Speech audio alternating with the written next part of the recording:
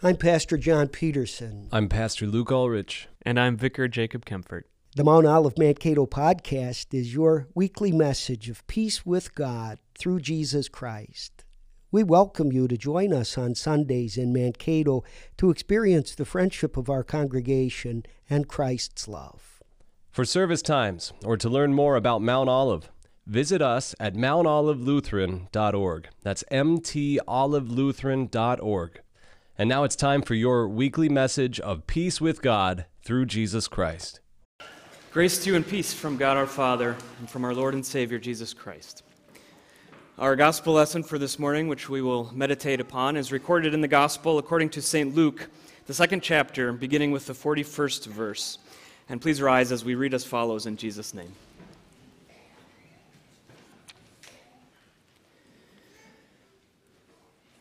Every year, his parents traveled to Jerusalem for the Passover festival. When he was 12 years old, they went up according to the custom of the festival. When the days had ended, as they were returning, the boy Jesus stayed behind in Jerusalem. His parents did not know it. Since they thought he was in their group, they went a day's journey. Then they began to look for him among their relatives and friends. When they did not find him, they returned to Jerusalem, searching for him. After 3 days, they found him in the temple courts, sitting among the teachers, listening to them and asking them questions. And all who heard him were amazed at his understanding and his answers. When his parents saw him, they were astonished. His mother said to him, "Son, why have you treated us this way? See, your father and I have been anxiously searching for you." He said to them, "Why were you looking for me? Did you not know that I must be taking care of my father's business?" They did not understand what he was telling them. He went down with them and came to Nazareth. He was always obedient to them, and his mother treasured up all these things in her heart. Jesus grew in wisdom and stature, and in favor with God and with people. This is the word of our Lord. Let us pray. Dear God, within your temple we contemplate your faithful love. Your name, O God, like your praise, reaches to the ends of the earth. Your right hand is filled with justice. You are our God forever and ever. You will always lead us to where your salvation will be found. Amen. Please be seated.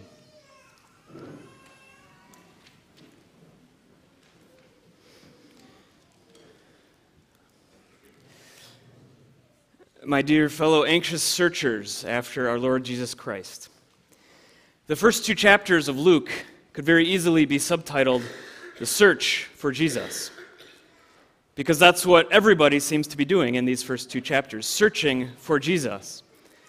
It begins with Mary, who searches to know how she, a virgin, will conceive and give birth to the Savior of the world.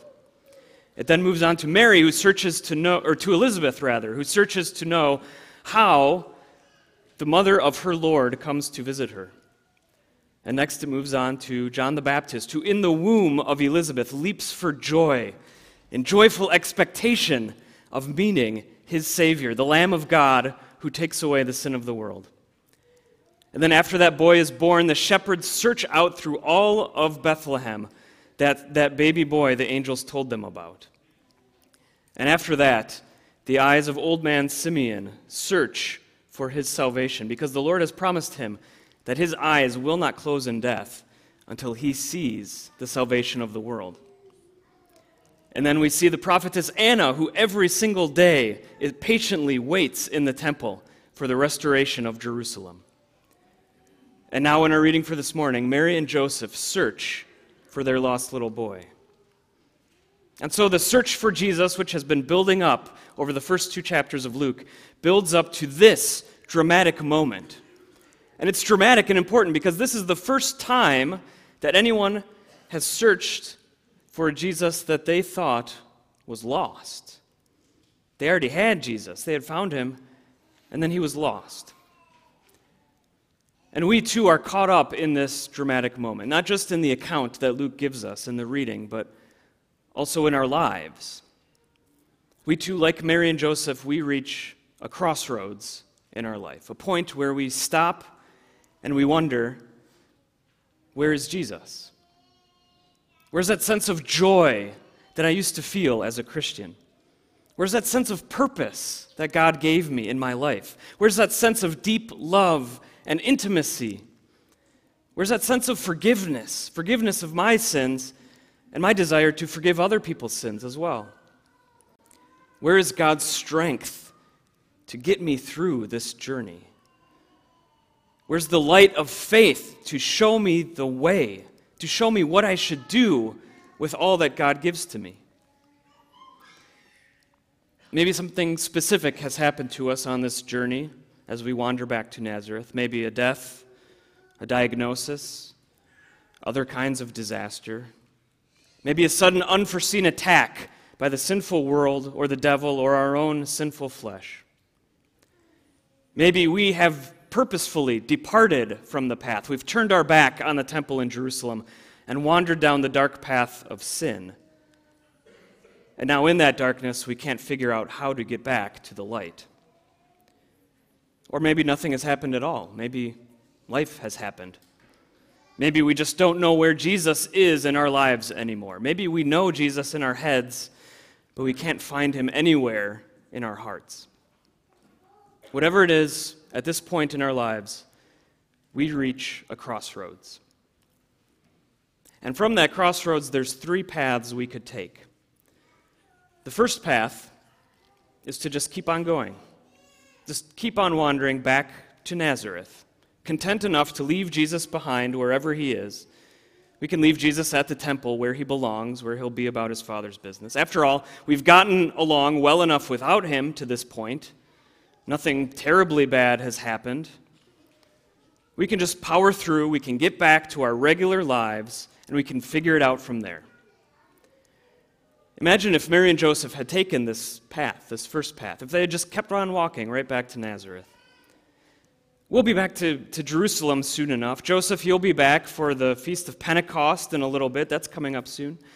And at the very latest, we'll all be back in Jerusalem next year for next year's Passover. Jesus can wait until then. It's fine. He'll be fine. Imagine if any parent had acted this way when they discovered that their child was missing. It's unthinkable. So if it's so unthinkable, then why do we so often think this way? Why are we so often content to just keep on wandering away from Jesus? To keep on wandering away from the source of our salvation?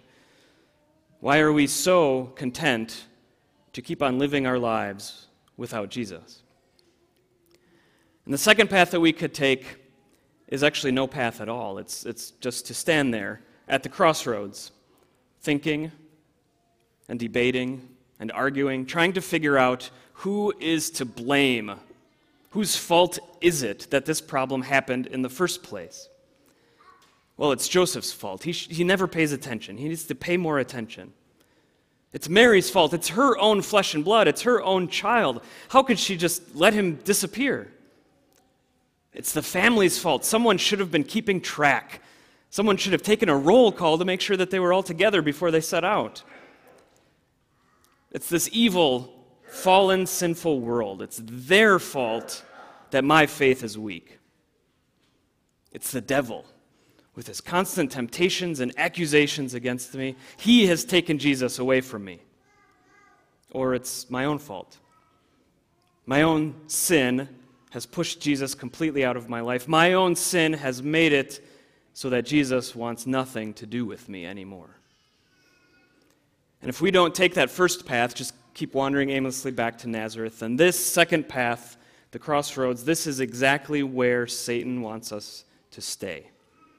Accusing whoever and whatever we can about the problem happening, rather than seeking out the one obvious solution.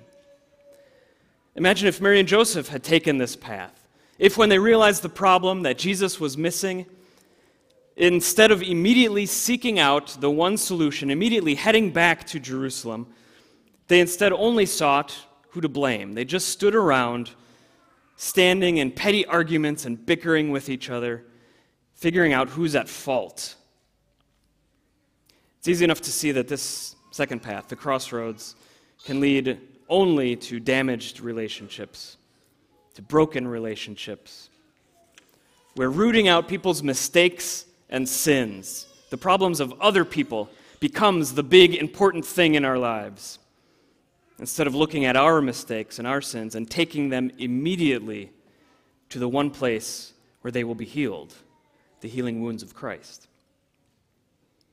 So we see there's really only one path to take that will do anybody any good, and that's the path that Mary and Joseph took.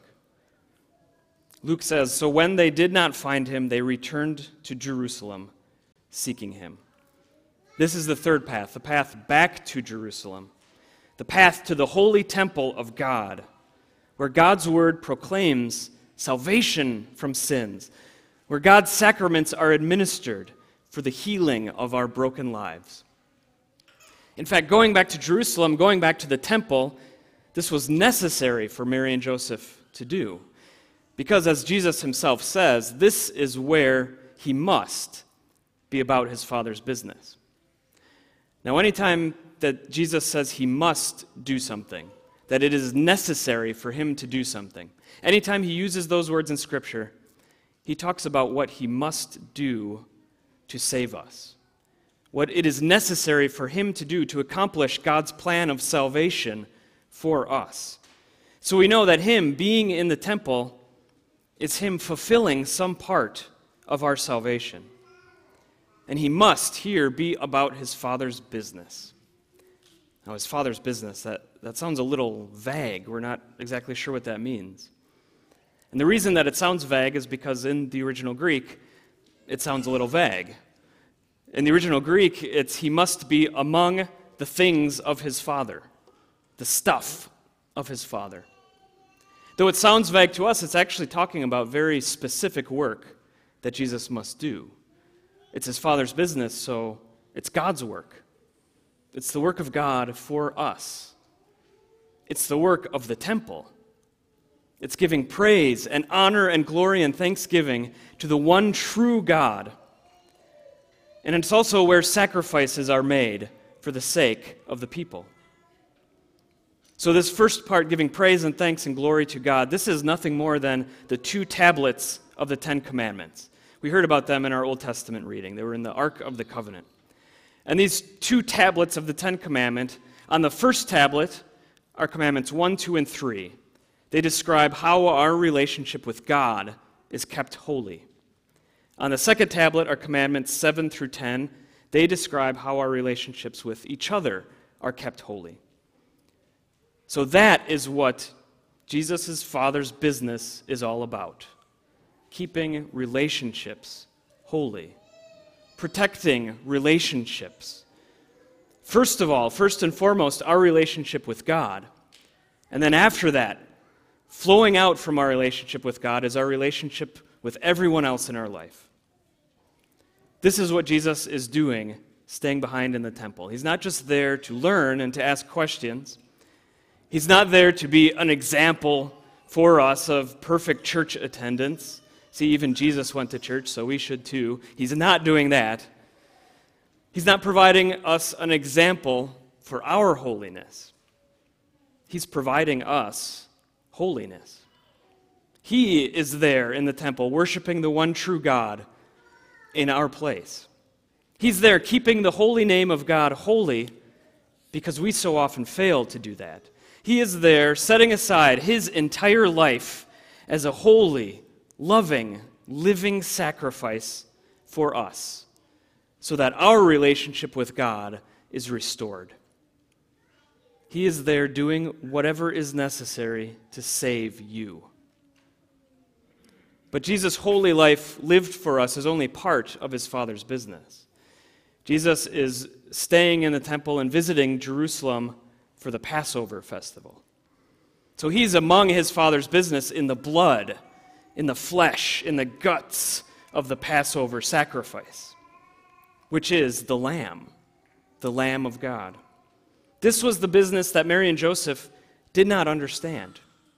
This was the business that Jesus' own disciples did not understand, at least until that business was completed, was fulfilled and finished. That Jesus' purpose was not only to live and to rule and to be exalted, but also to suffer and die and be humiliated on the cross. That is, he is to be the the one Passover sacrifice for all time. To shed the blood that would redeem us from death itself. To give up the flesh that now is our feast of victory and deliverance and salvation. So Jesus goes to Jerusalem for the Passover feast as a boy, knowing that in 1 year to come, as a man, he will become that Passover sacrifice for us. Knowing that even as he hangs out in the temple courts, talking to the teachers, searching the scriptures, yet one day he will hang outside the walls of Jerusalem on a cross, fulfilling those scriptures for us. And this is where we find Jesus, in his holy life and holy death given for us.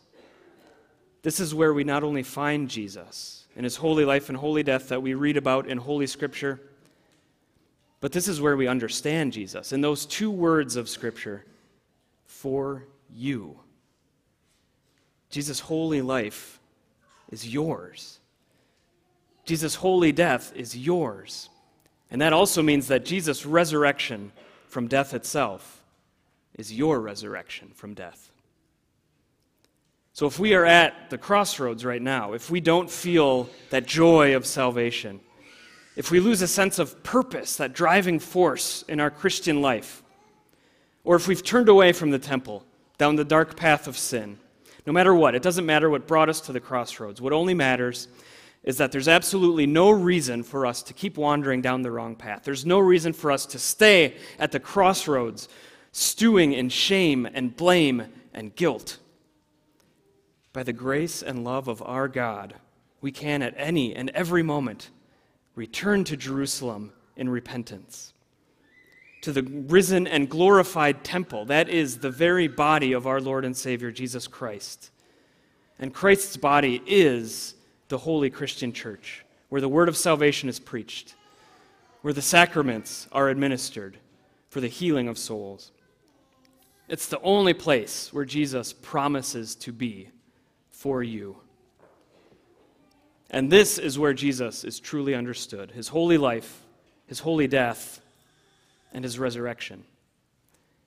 Even in Scripture, it's not until after his resurrection that anyone really, truly understands him and his work.